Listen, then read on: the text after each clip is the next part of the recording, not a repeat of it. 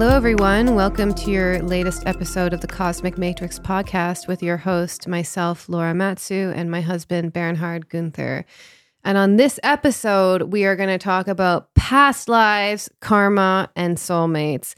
And just to preface, I know that some people who listen to the podcast may not believe in past lives, may get into all sorts of fringe beliefs and theories about them. If that's you, this podcast is just going to trigger the hell out of you. But if you're really interested in past lives and karma and soulmates, then please listen, and we're going to share a lot of our thoughts about this. So in this episode, we're really going to talk about why rebirth, why karma. We're also going to discuss the different types of karma and how they relate to requirement or necessity for our growth. We're going to talk about how past lives can affect us mentally, emotionally, psychologically, and physically and spiritually. We're also going to talk about soulmates and karmic relationships from other lives, how to recognize souls that you've known from other lifetimes, how this relates to astrology. And we're also going to answer some Instagram questions that we got about past lives. And in the second hour, for those who don't know, we always do a second hour for members of the Veil of Reality community. So if you want to sign up for that, you go to veilofreality.com under membership, and you can have access to all of our second hours from our podcast. We're going to go much deeper, and we're going to talk about karmic complexes and how they show up in our lives and how to identify what they are. We're going to talk about some personal experiences with past lives, common past lives trauma, ideas on how you could potentially work and integrate with past life memories. And we're also going to talk about collective karma. So this is more humanity's karma as a species, and how this relates to karma from Atlantis and Egypt, and then tying it into some recent events, how this could also relate to transhumanism, materialism, etc. And before we get into it, I just want to make a quick announcement that I think it's like the 11th round or whatever, quite a few rounds of Embodied Soul Awakening. The last one has filled up. So we only take 35 people per cohort. And people are already asking me when's the next one. So I'm just going to throw out some of those dates. Basically, we're going to start taking applications most likely very early June, maybe end of May.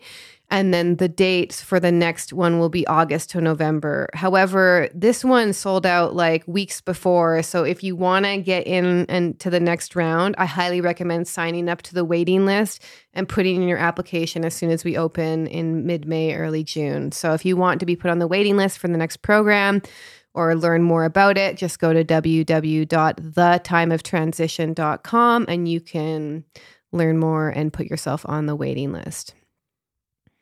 Excellent. So let's dive into this. This is a very exciting topic, past lives, karma, and soulmates, because many things come into the equation, and we're going to touch upon all of that.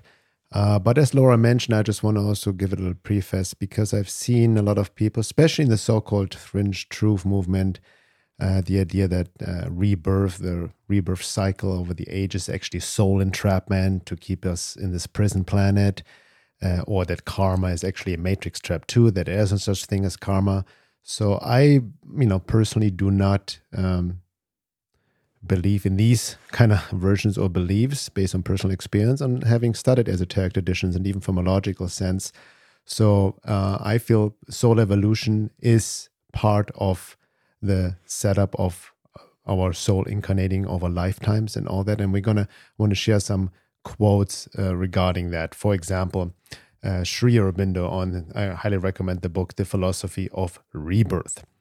And he writes, if there's an evolution of consciousness in an evolutionary body and a soul inhabiting the body, a real and conscious individual, then it is evident that it is the progressive experience of that soul in nature which takes the form of this evolution of consciousness.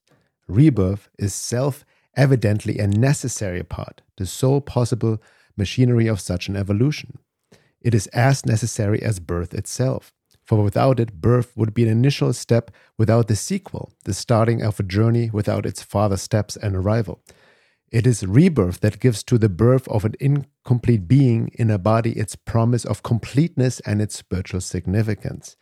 Now, it's important also to understand when we talk about rebirth and past life and soul evolution over lifetimes, that we as we are have not ended evolution. Even as Sri Aurobindo said, man as it is right now is a transitional being. We have not really fulfilled or finished our evolution, our soul evolution, soul embodiment over many, many lifetimes.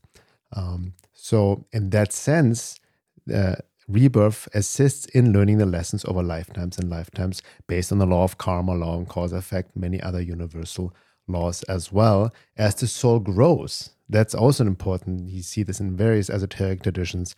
Gurdjieff talked about the necessity to grow the soul, connecting to essence. So over lifetimes, the soul grows through experiences, makes its presence more and more, and is brought to the front, so to speak, and then takes conscious control over even the reincarnation process and all that. So I just wanted to give this as a preface in a nutshell, that rebirth and soul incarnation, all of it is a natural process, a necessary process in light of the evolution of consciousness and soul evolution.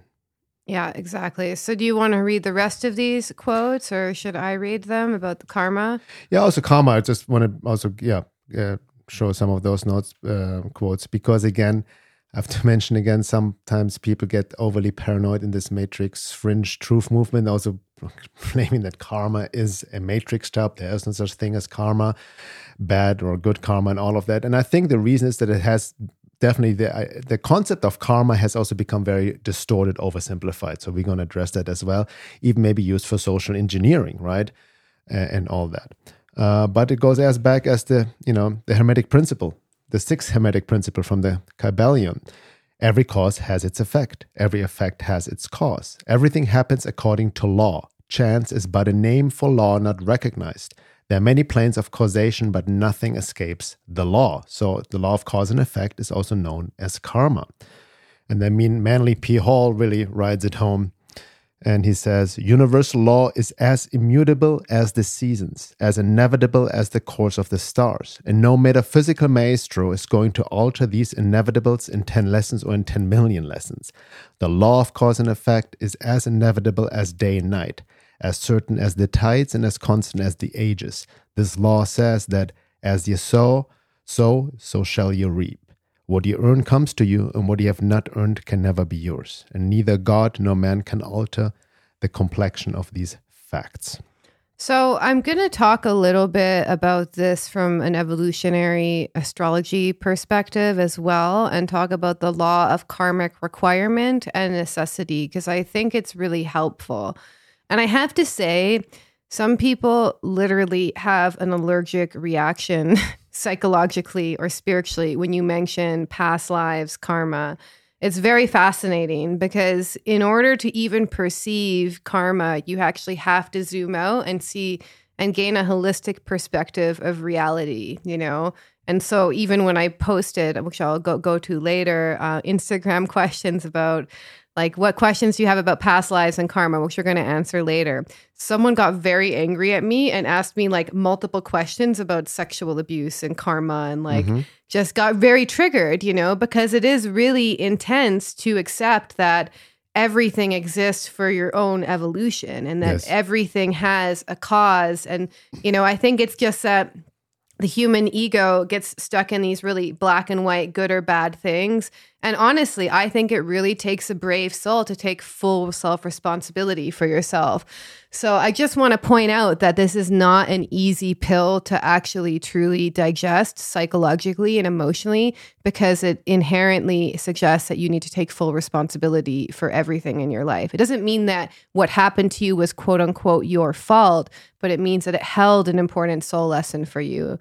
So let me talk about some concepts from evolutionary astrology. Now, so Jeffrey Wolf Green talks about two types of karma. He talks about karmic requirement and karmic necessity. So basically, karmic requirement is compulsory. You have to go through it. The laws and cause of effect are already in process, and there's a necessity to revisit something that was already set in motion, including stuff that was already set in motion from past lifetimes, in order to learn a lesson, to create change, to create evolution in your life.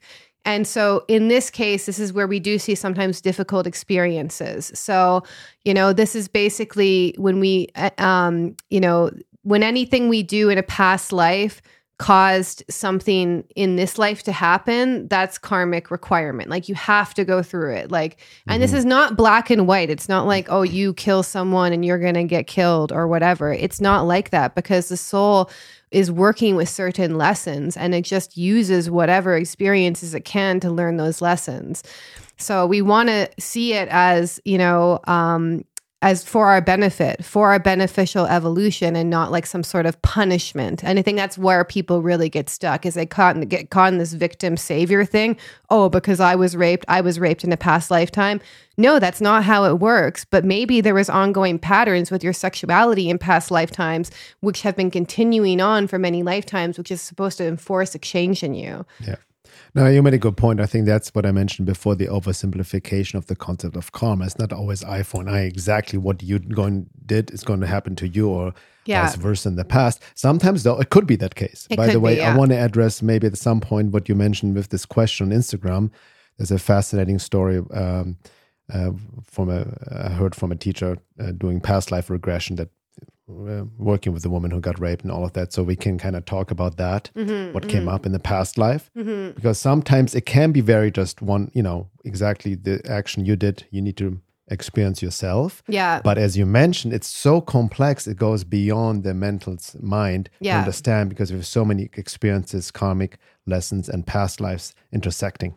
Yeah. And also, what I want to really talk about is that it's a subtle energy pattern that's held in your emotional, psychological, spiritual body. So it's not just black and white like the human left brain mind tends to take it. Like, for example, if you were raped, this is very triggering for people, so trigger warning.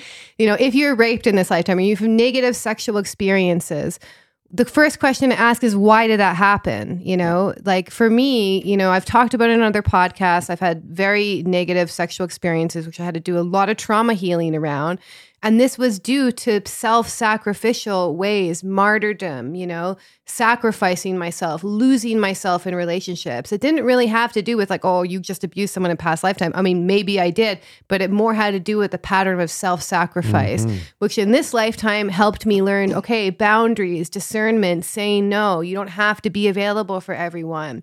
So that's what I'm trying to point out, is like on the subtle level, on the subtle plane of reality, it's not so black and white, like you murder, you're going to get murdered. Sometimes it is, but I would say we're working with more subtle energetic patterns that can take many different physical forms.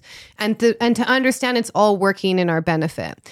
So let me talk about the second kind, and this is karmic necessity. So karmic necessity is because you've reached a limit in your own evolution. So maybe there was some sort of resistance in learning a certain lesson, and then the pressure built.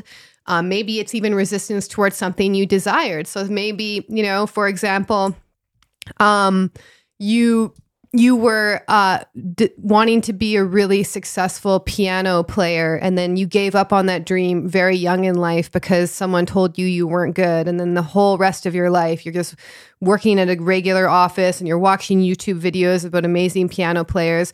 And then one day you're fired from your job, and you don't have anywhere left to go. And then it forces you to explore this talent of piano playing. So basically, karmic necessity is pushing you to grow in a way that your soul wants to grow and evolve towards. So it's not coming because of past circumstances. It's coming because you've become limited in some way, and it's forcing you to explore another option. So it's more oriented towards growth. It's not coming from a cause from the past. And there can obviously then also be very shocking moments, very difficult conflicts going down to the underworld, the descent, very, initiations, which are never easy.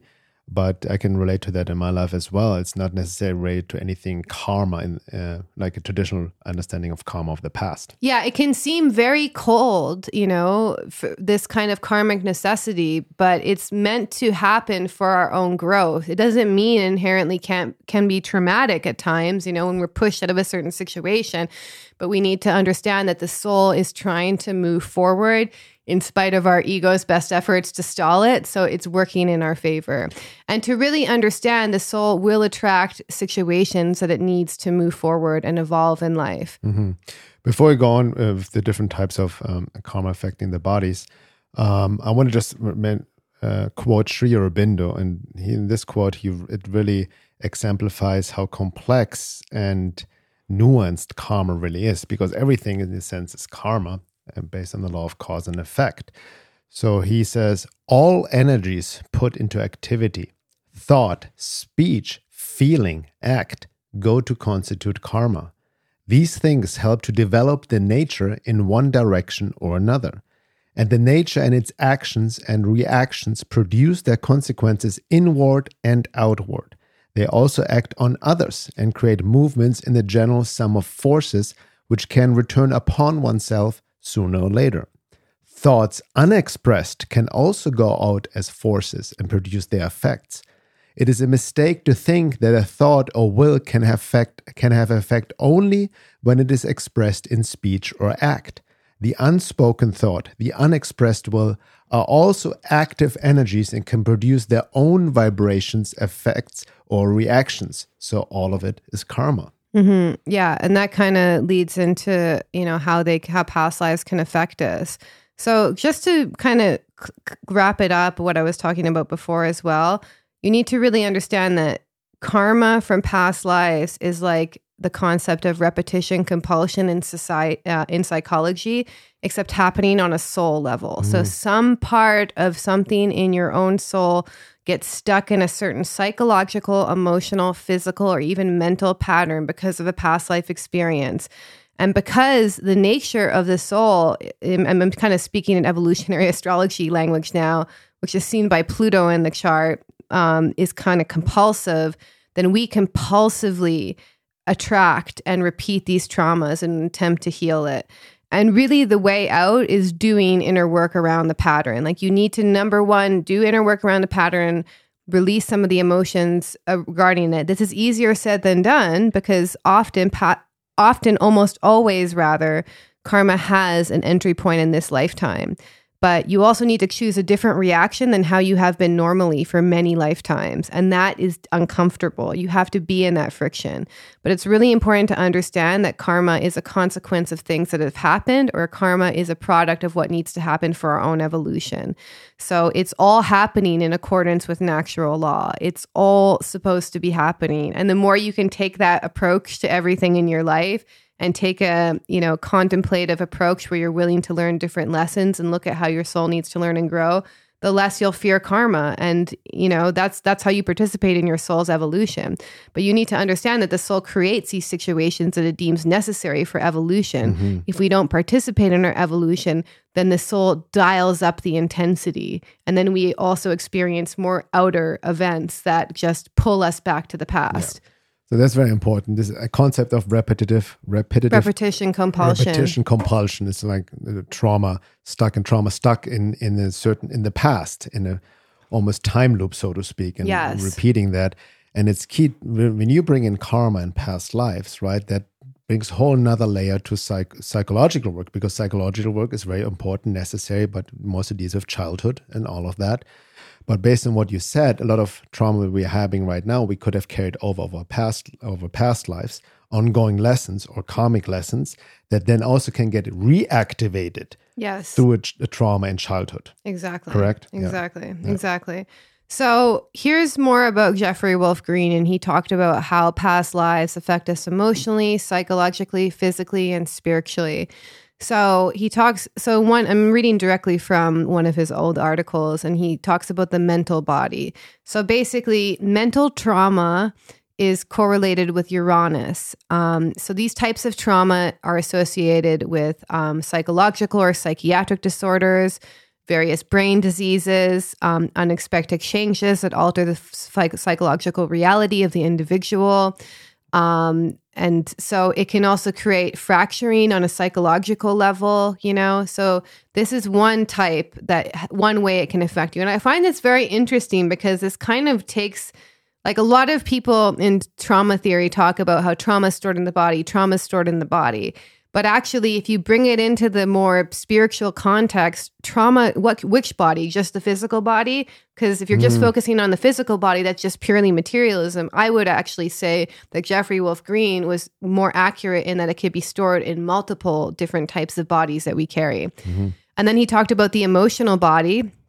So this is Pluto, So if you want to work with this, if any of you guys are astrologers, look at hard aspects or difficult placements of Uranus and Pluto, and you can kind of start to see where potential trauma could be held. So basically, Pluto trauma is associated with betrayal, abandonment, gross abuse through misapplied trust, psychological and sexual abuse, sudden loss, experiencing cataclysmic events of a collective nature, that feel beyond the control of the individual, etc. And then he talks about the physical body, and he says physical body trauma correlates with Saturn, and this is related to different types of injuries, so rape, torture, intense physical illness, degeneration of the body, all sorts of physical, illnesses. And then the last kind, he said, is the spiritual body, which correlates to Neptune. And these types of trauma are associated with loss of faith, loss of beliefs, disillusionment, loss of values, and in rare cases can also be being possessed by an earthbound spirit. So essentially, the natal chart is a map of your karma in general, like every single aspect of it, from your sun to your Pluto. But what he's pointing at is how the outer planets, which he kind of includes Saturn in here, even though it's not technically an outer planet, showing how you could be even carrying karmic patterns from past lifetimes. So to give an example, a lot of my trauma signatures in my chart are Plutonian. It has to do with psychological and sexual abuse, betrayal, abandonment, That shows up in my chart, and it also shows up in themes in my past lives as well. So we want to just be able to reflect on how it can replay. And even an injury in a past life, as crazy as it sounds to most people, can present itself as a physical illness in this life. And that reminds me of something. We listened to a lecture with one of your mentors, and he talked about also these times we're in right now. And we see a collective theme, or even if people work with, or many people are kind of afraid to speak out. Yeah. There's a fear behind it. And like they don't want to get shunned, or want to get criticized, attacked on social media, don't want to get canceled. I just don't want to say anything. It feels very uncomfortable. Yeah. And you can see it from this basic surface psychological perspective, right? Obviously, maybe childhood wounding, or, you were shunned for speaking truth. But, on a collective level, we all have similar, like you said, myself included, past lives where we are potentially killed, shunned, or burned at a stake for speaking truth. Yeah. And that affects a lot of people, especially in medieval times, or you go back even further down history and all of that, where people were literally tortured and killed for questioning anything, especially even back the church, or the missionaries, killing anybody who was not, accepting Jesus as the savior or anything like this. This kind of like dogmatic medieval religious crusades. Well, actually, so we all have this trauma of betrayal and being tortured or killed for speaking truth. Yeah. And that even relates to, because I know I've done astrology charts for quite a few people who are in the Uranus and Sagittarius generation. And I myself also have Uranus close to my south node. And keep in mind that in medieval times, a lot of the people who were originally practicing astrology were actually using Christianity and weaving it in. But then when the age of enlightenment came and it was all about science and rationalism, if you were still practicing astrology and not moving to astronomy, you were seen as a heretic, and you were killed for it. So there's a lot of these kind of alternative beliefs which are popping up again now, which, by the way, also signify collective karma, because souls tend to incarnate together with groups. Yes. And the things that they're attracted to are indications of themes that they've gotten into in past lifetimes. So it's highly likely that, considering all the other, different esoteric and spiritual topics that are rising up, is that there's a big soul group here who have actually explored these in other lifetimes and are being attracted to it again. And what you're hinting is, we had a podcast a few episodes ago about this, from the New Age to dogmatic Christianity conversion that's happening. And this new rise of neo-dogmatic Christianity very much resembles, almost has a taste of this medieval dogmatic self-righteous superiority belief idea of demonizing anything that they deem not Christian, like demonizing yoga, demonizing astrology, seeing this as demonic, satanic, or all, tarot and all of that. And it has this resemblance of what happened, like you mentioned, in the medieval times. Yeah, so it's very interesting because we definitely have this resurgence of interest in all these different esoteric teachings, all these different spiritual teachings, but now we're also having the rise of the ones who want to burn the witch at the stake and the witch hunts, Yeah. So this is also part of our collective karma, which we'll go into more in the second hour. Let's talk a little bit about soulmates and karmic relationships from other lifetimes, because I think people ask me about this a lot, and then it would be great if we could leave some time to talk about some of the Instagram questions, because I think you'll find them. Speaking of Instagram, didn't you you made a post, was it on TikTok, Instagram, about past lives, a video a while back, and that triggered also a lot of people. It's very fascinating how this, it's like, people are very passionate about this topic, one side or the other. I think it's because the ego has an allergic reaction to anything to do with the soul. So if you challenge the ego's like conditioned, secure sense of reality, which is not very secure because it gets very triggered, then people tend to break their brains. Because to truly reflect on karma and cause and effect is a profound contemplation. Yes. It's really profound to start to zoom out, and besides seeing yourself as always the victim and they're always the perpetrator, to really see how you play a part on some sort of soul level in attracting certain circumstances.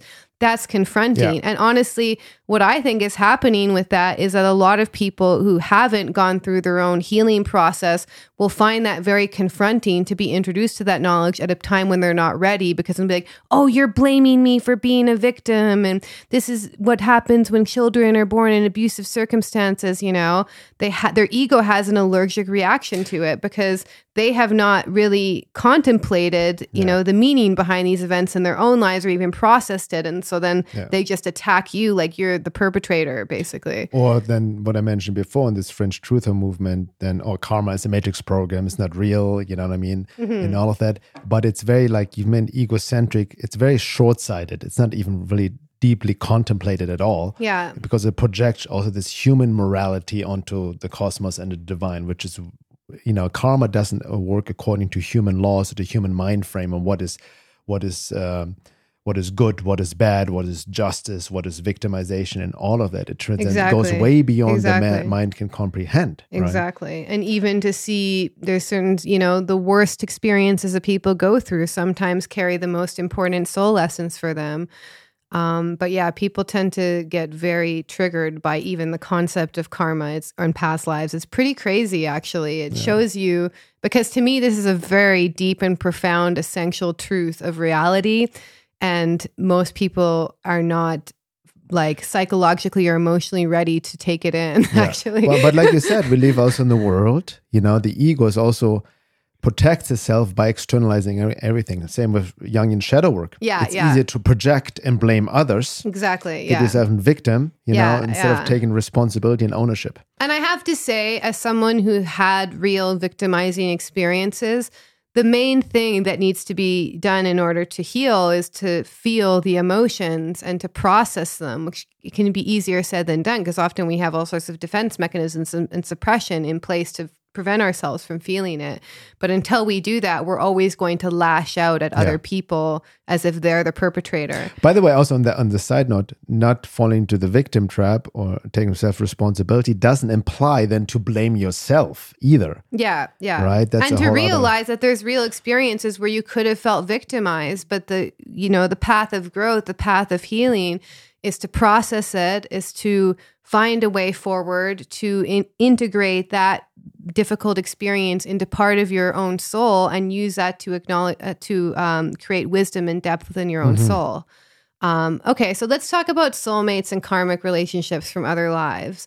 So first off the bat, the Pluto and Libra generation, Pluto and Scorpio as well, and as well as anyone who has, Venus on their South Node or South Node in Libra or South Node in Scorpio tend to attract more karmic relationships than other people. So if you have that, just to note that this signature in the astrology charts tends to attract karmic relationships.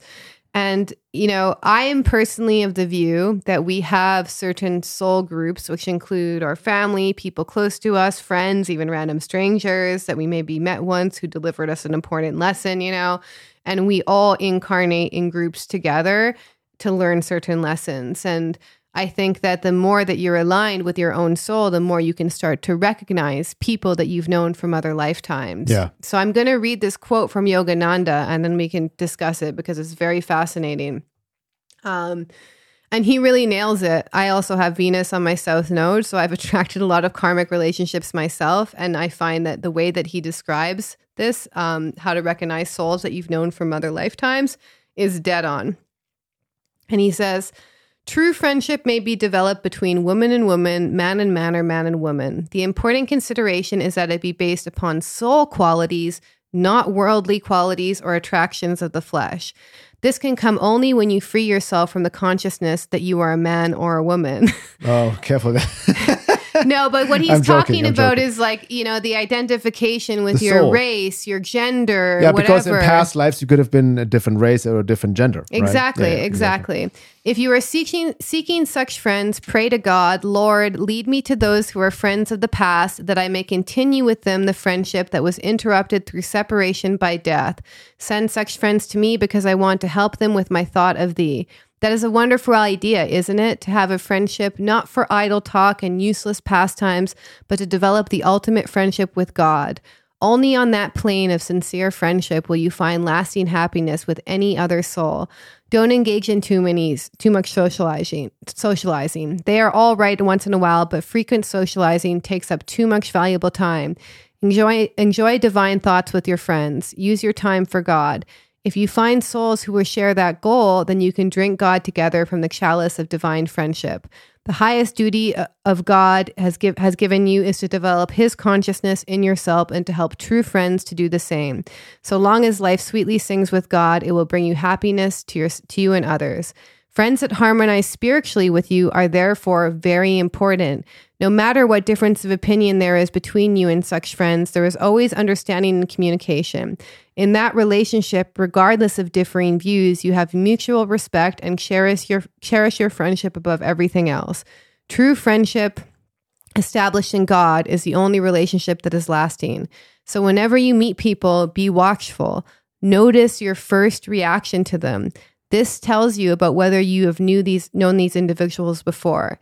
It is not an emotion. Mm-hmm. That's key. Yeah. When you feel in your heart a deep harmony with another person, then you have known each other before. I would actually add to that, familiarity is a really key one. Like familiarity. So when you meet someone and you've just met them, but they feel familiar like an old friend, that's a sign that you've known this person from another lifetime. And not mistaking it for romantic projection. Well, no, that's the issue, right? Is that exactly. So the unresolved childhood stuff will create a romantic projection where we start to fall in love with someone who resembles one of our parents subconsciously. And then we say, we knew each other in a past life. And then all of the unmet needs from the inner child who's finally meeting their ideal parent figure basically gets projected on the other person. So you have to understand, it's not this deep, intense emotional experience. It's a recognition.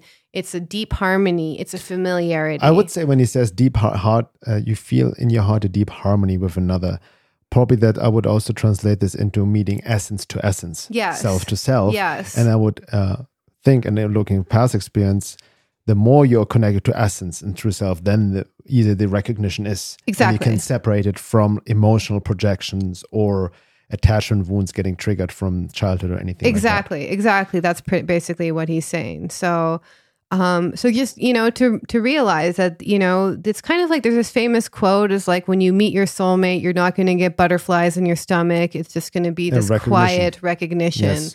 And I think and you also have to be connected with your own soul. Like it's easier. It's so much easier to recognize people you've known before when you're connected with your own soul.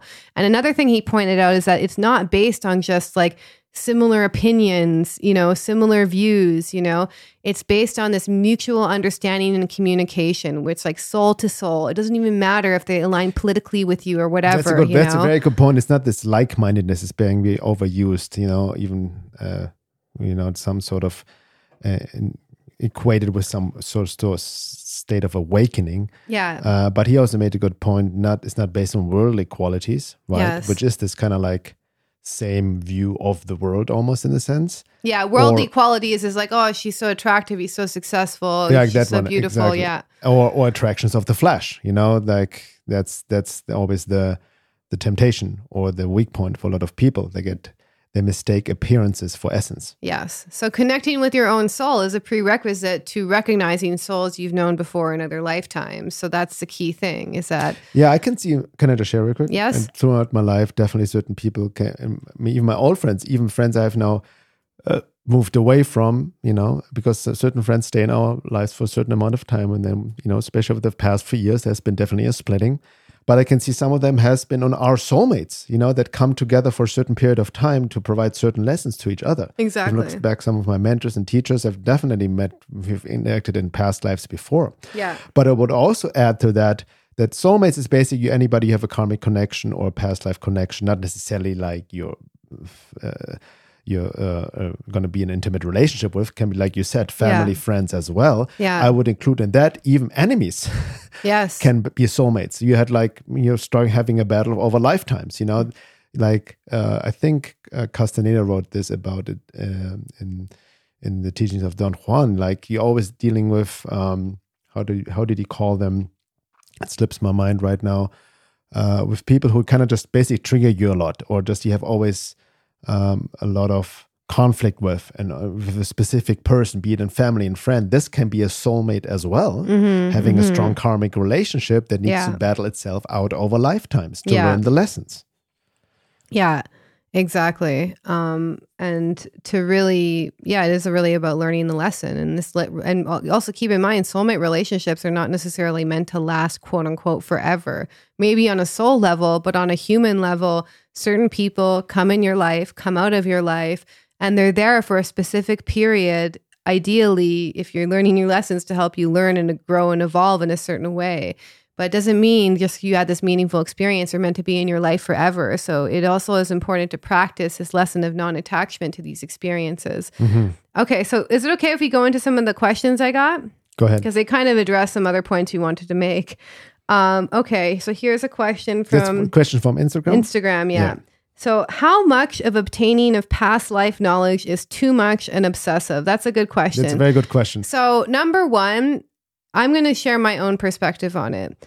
I personally think that through your own natural process of inner work, of evolution, you will start to come against complexes that go deeper beyond this life. And then is an opportunity to work with them. Personally, I'm not the one who thinks it's a good idea to go digging, just as I wouldn't go digging in my childhood for certain traumas. I let them arise naturally in my consciousness, and then I work with them. And another thing too is also people need to get clear on their intention. If you're doing it just because you're curious, then, curiosity kills the cat sometimes. That's usually not a good incentive. Sometimes people are doing it just because they want to believe that past lives are real and they want some sort of confirmation. But when that's the case, what will usually happen with those types of people is they'll do a past life regression, they'll get all sorts of memories comes up, or they'll feel I'm just making it up because their left brain is dominating too much. And another thing I've seen people do is they want to find past lives that make them feel special, that make them feel validated, that make them feel larger than life. And that's almost like this narcissistic project where you're like going back to past lives to be like, oh, I was Cleopatra. Oh, I was a king. I was this. I did all of this, right?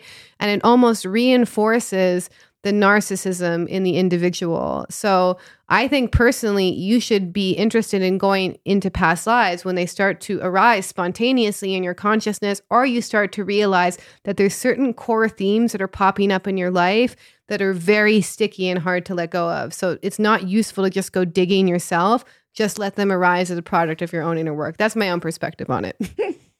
Do you mind repeating the question again?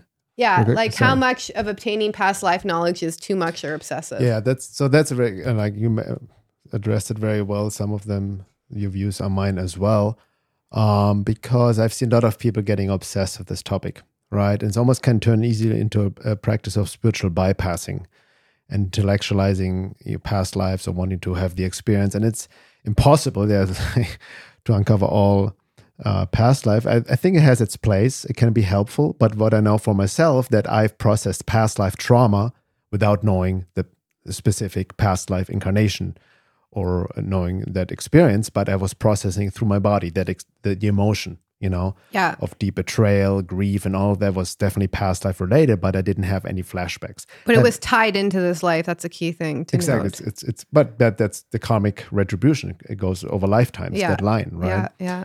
Having said that, I've done past life regressions. I've also studied a practitioner of holographic kinetics, an Aboriginal healing modality that works with non-hypnotic form of past life regressions. I've received that a lot. I've worked a lot with clients. It's a good modality. I don't think it's master modality that fixes it all, as some proclaim. It has its benefits, it has its limitations, and all of that. And with some of these experiences, I've definitely experienced a lot of past life that came up in memory flashes that helped me to process certain things. Having said, it can be very confusing, right, as well at the same time, mentally. Yes. And having said that, is the problem truly resolved in your life because of going back to the past? Exactly. That's the real question. Yeah, and the idea is to change the time and all that, but what I was missing was the somatic release approach, on a bodily level and emotional level. It's the key point. So can I add something to that? Yeah. So here's what I've noticed, because I actually have had past life memories come up spontaneously. And they were always hooked into an event that happened in this lifetime. I'm self-aware. Yes. I'm contemplative enough to go into that. But I realized that, number one, if it's truly a past life pattern, it has a very strong, almost energy current within your own field that attracts situations to you. So it becomes very compulsive. It's harder to get over than a regular pattern. But if you do the emotional healing work and release, it becomes easier to make a different choice than the one that gravity is pulling you towards. Does that make sense? Yeah. Because that's what I know. It's too, like, a lot of the stuff is just a continuation. So that's why the mind cannot grasp. It's all multidimensional. Everything is happening at the same time. Anyway, time is an illusion. So past lives is almost, or in a sense, an illusion itself, because everything is happening at the same time, which the mind cannot grasp. Yeah. Right? Yeah. So another question someone asked, I've heard this before, so I want to really address this. Do you feel that those who have a strong pull to not have children are here to end a karmic cycle? Well, number one... Hold on. Can you repeat that question? Do you feel that those who have a strong pull to not have children are here to end a karmic cycle? It doesn't even make sense. It is. Well, I get what they're trying to say. They think that if I don't have children, I'm not going to create more karma, etc. No. I've heard this before. Exactly. So I want to address that because I've heard this before. Number one, you can break major karmic cycles and still have children. And also, the real way to end the karmic cycle of samsara is to literally become enlightened. It has nothing to do. Yeah. That's the only way. But that's a very materialistic view of, just because you produce offspring, then you're in the cycle of karma because of the family line or something. Yes, exactly. You're making more karma within. Past life, that's the whole thing. People are so fixated, identified with their families, ancestors, even race. There's this whole movement now, and understand the multiculturalism that's happening in Europe and the, genocide of the white people. We need to save the white race. But very sketchy, dangerous territory. But I ask the questions, why identify with the race anyway? I know from my own past life regression, I've been She's all not kinds talking of about different race, races. Now, I understand what I'm saying is it goes, karma in past life goes beyond the family line. Yes. That's what I'm getting at. Exactly. And also maybe a strong pull to not have children could be because you had children in a past lifetime and you experienced it as imprisoning. And so you're reacting to a continuation of your past karma with children. Like there's so many different dimensions of it, Even the strong pull to not have children could be coming from a karmic pattern. Or from a childhood wound and all that. Yeah. Many effects can come in, but you still will reincarnate.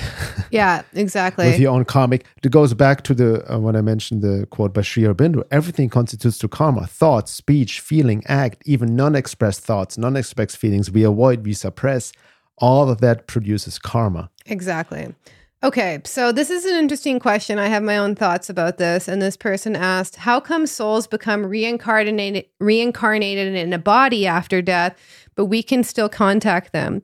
Well, one thing I've read from a couple people who do past life regressions is that there's always a spiritual counterpart of yourself that exists in spirit form. So even though I'm incarnated right now, I also have a spiritual counterpart who can visit other people in dream states and all sorts of synchronicities or whatever. So if a soul becomes reincarnated in a body after death and you can still contact them, that's because their spiritual essence is still able to be in communication with you. That's my own feeling about it. I don't know for sure.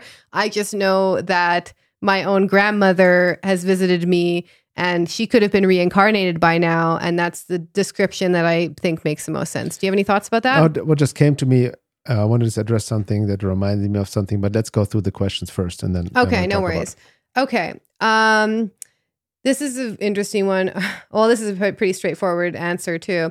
Are we able to sever past life contracts and be free of that karmic debt? Yes, I would say it's not like this like weird cord cutting thing that some new age practitioners talk about. No. You have to learn the lesson. You have to realize what the key part of the lesson was in that experience. And that's how you release yourself from karmic debt. And I don't even, that's also me, this whole wording of soul contract also sounds very new agey. I'm like, it's more like just basic karmic lessons, entanglements. Yeah. Right? And I also think with soul contracts, it's like, you're making it seem like you have it with a specific soul. No, what usually happens is you need to learn a certain lesson around relationships, around yourself, around spirituality, whatever, a certain lesson. And then you will attract souls who will be almost complementary to that lesson that you're looking to learn through your own energy field. Yeah. That's how I feel it happens. It's not like you just write up a contract and then go for, this person's going to teach you this. Yes, there is certain complementary souls. You can have also entrapments with entities, bringing them over lifetimes and other beings. So that's another story. Well, yeah, this kind of ties in with this question. Are spells from past lives a thing? Yes, absolutely. I think there's also vows that you can take in past lives, like vows of chastity, vows of poverty, vows to never do something again. You can make vows in past lives, which then basically would show themselves in certain very fixed beliefs. And a trap of agreements with other beings and entities over lifetimes can happen as well. Exactly. Okay. This one's very interesting. Can you have future life memories or memories of being something not human? I would say yes. Like, you have to understand that your past self and your future self and your present self all exist in a continuum. So that's a great question. Your future self is also pulling you forward. Yes. Some people experience that as their higher self. So and memories of being something not human, well, it depends what you mean. You mean like alien or something, perhaps, but definitely past lifetimes being non-human experiences. I think that's definitely true. Yeah, especially in Tibetan Buddhism, they say that the human realm and the animal realm occupies the same realm. Sometimes I feel like, that's a great question because the future is pulling us towards as well. Right. So, for example, when you're at the place and it feels very familiar, maybe you think, I've been here before, maybe a past life connection. But maybe it's also your future self is meant to be there. And that's why you recognize it, because that's the trajectory of your soul. Mm-hmm. Does it make sense? Yeah, exactly. Let's see.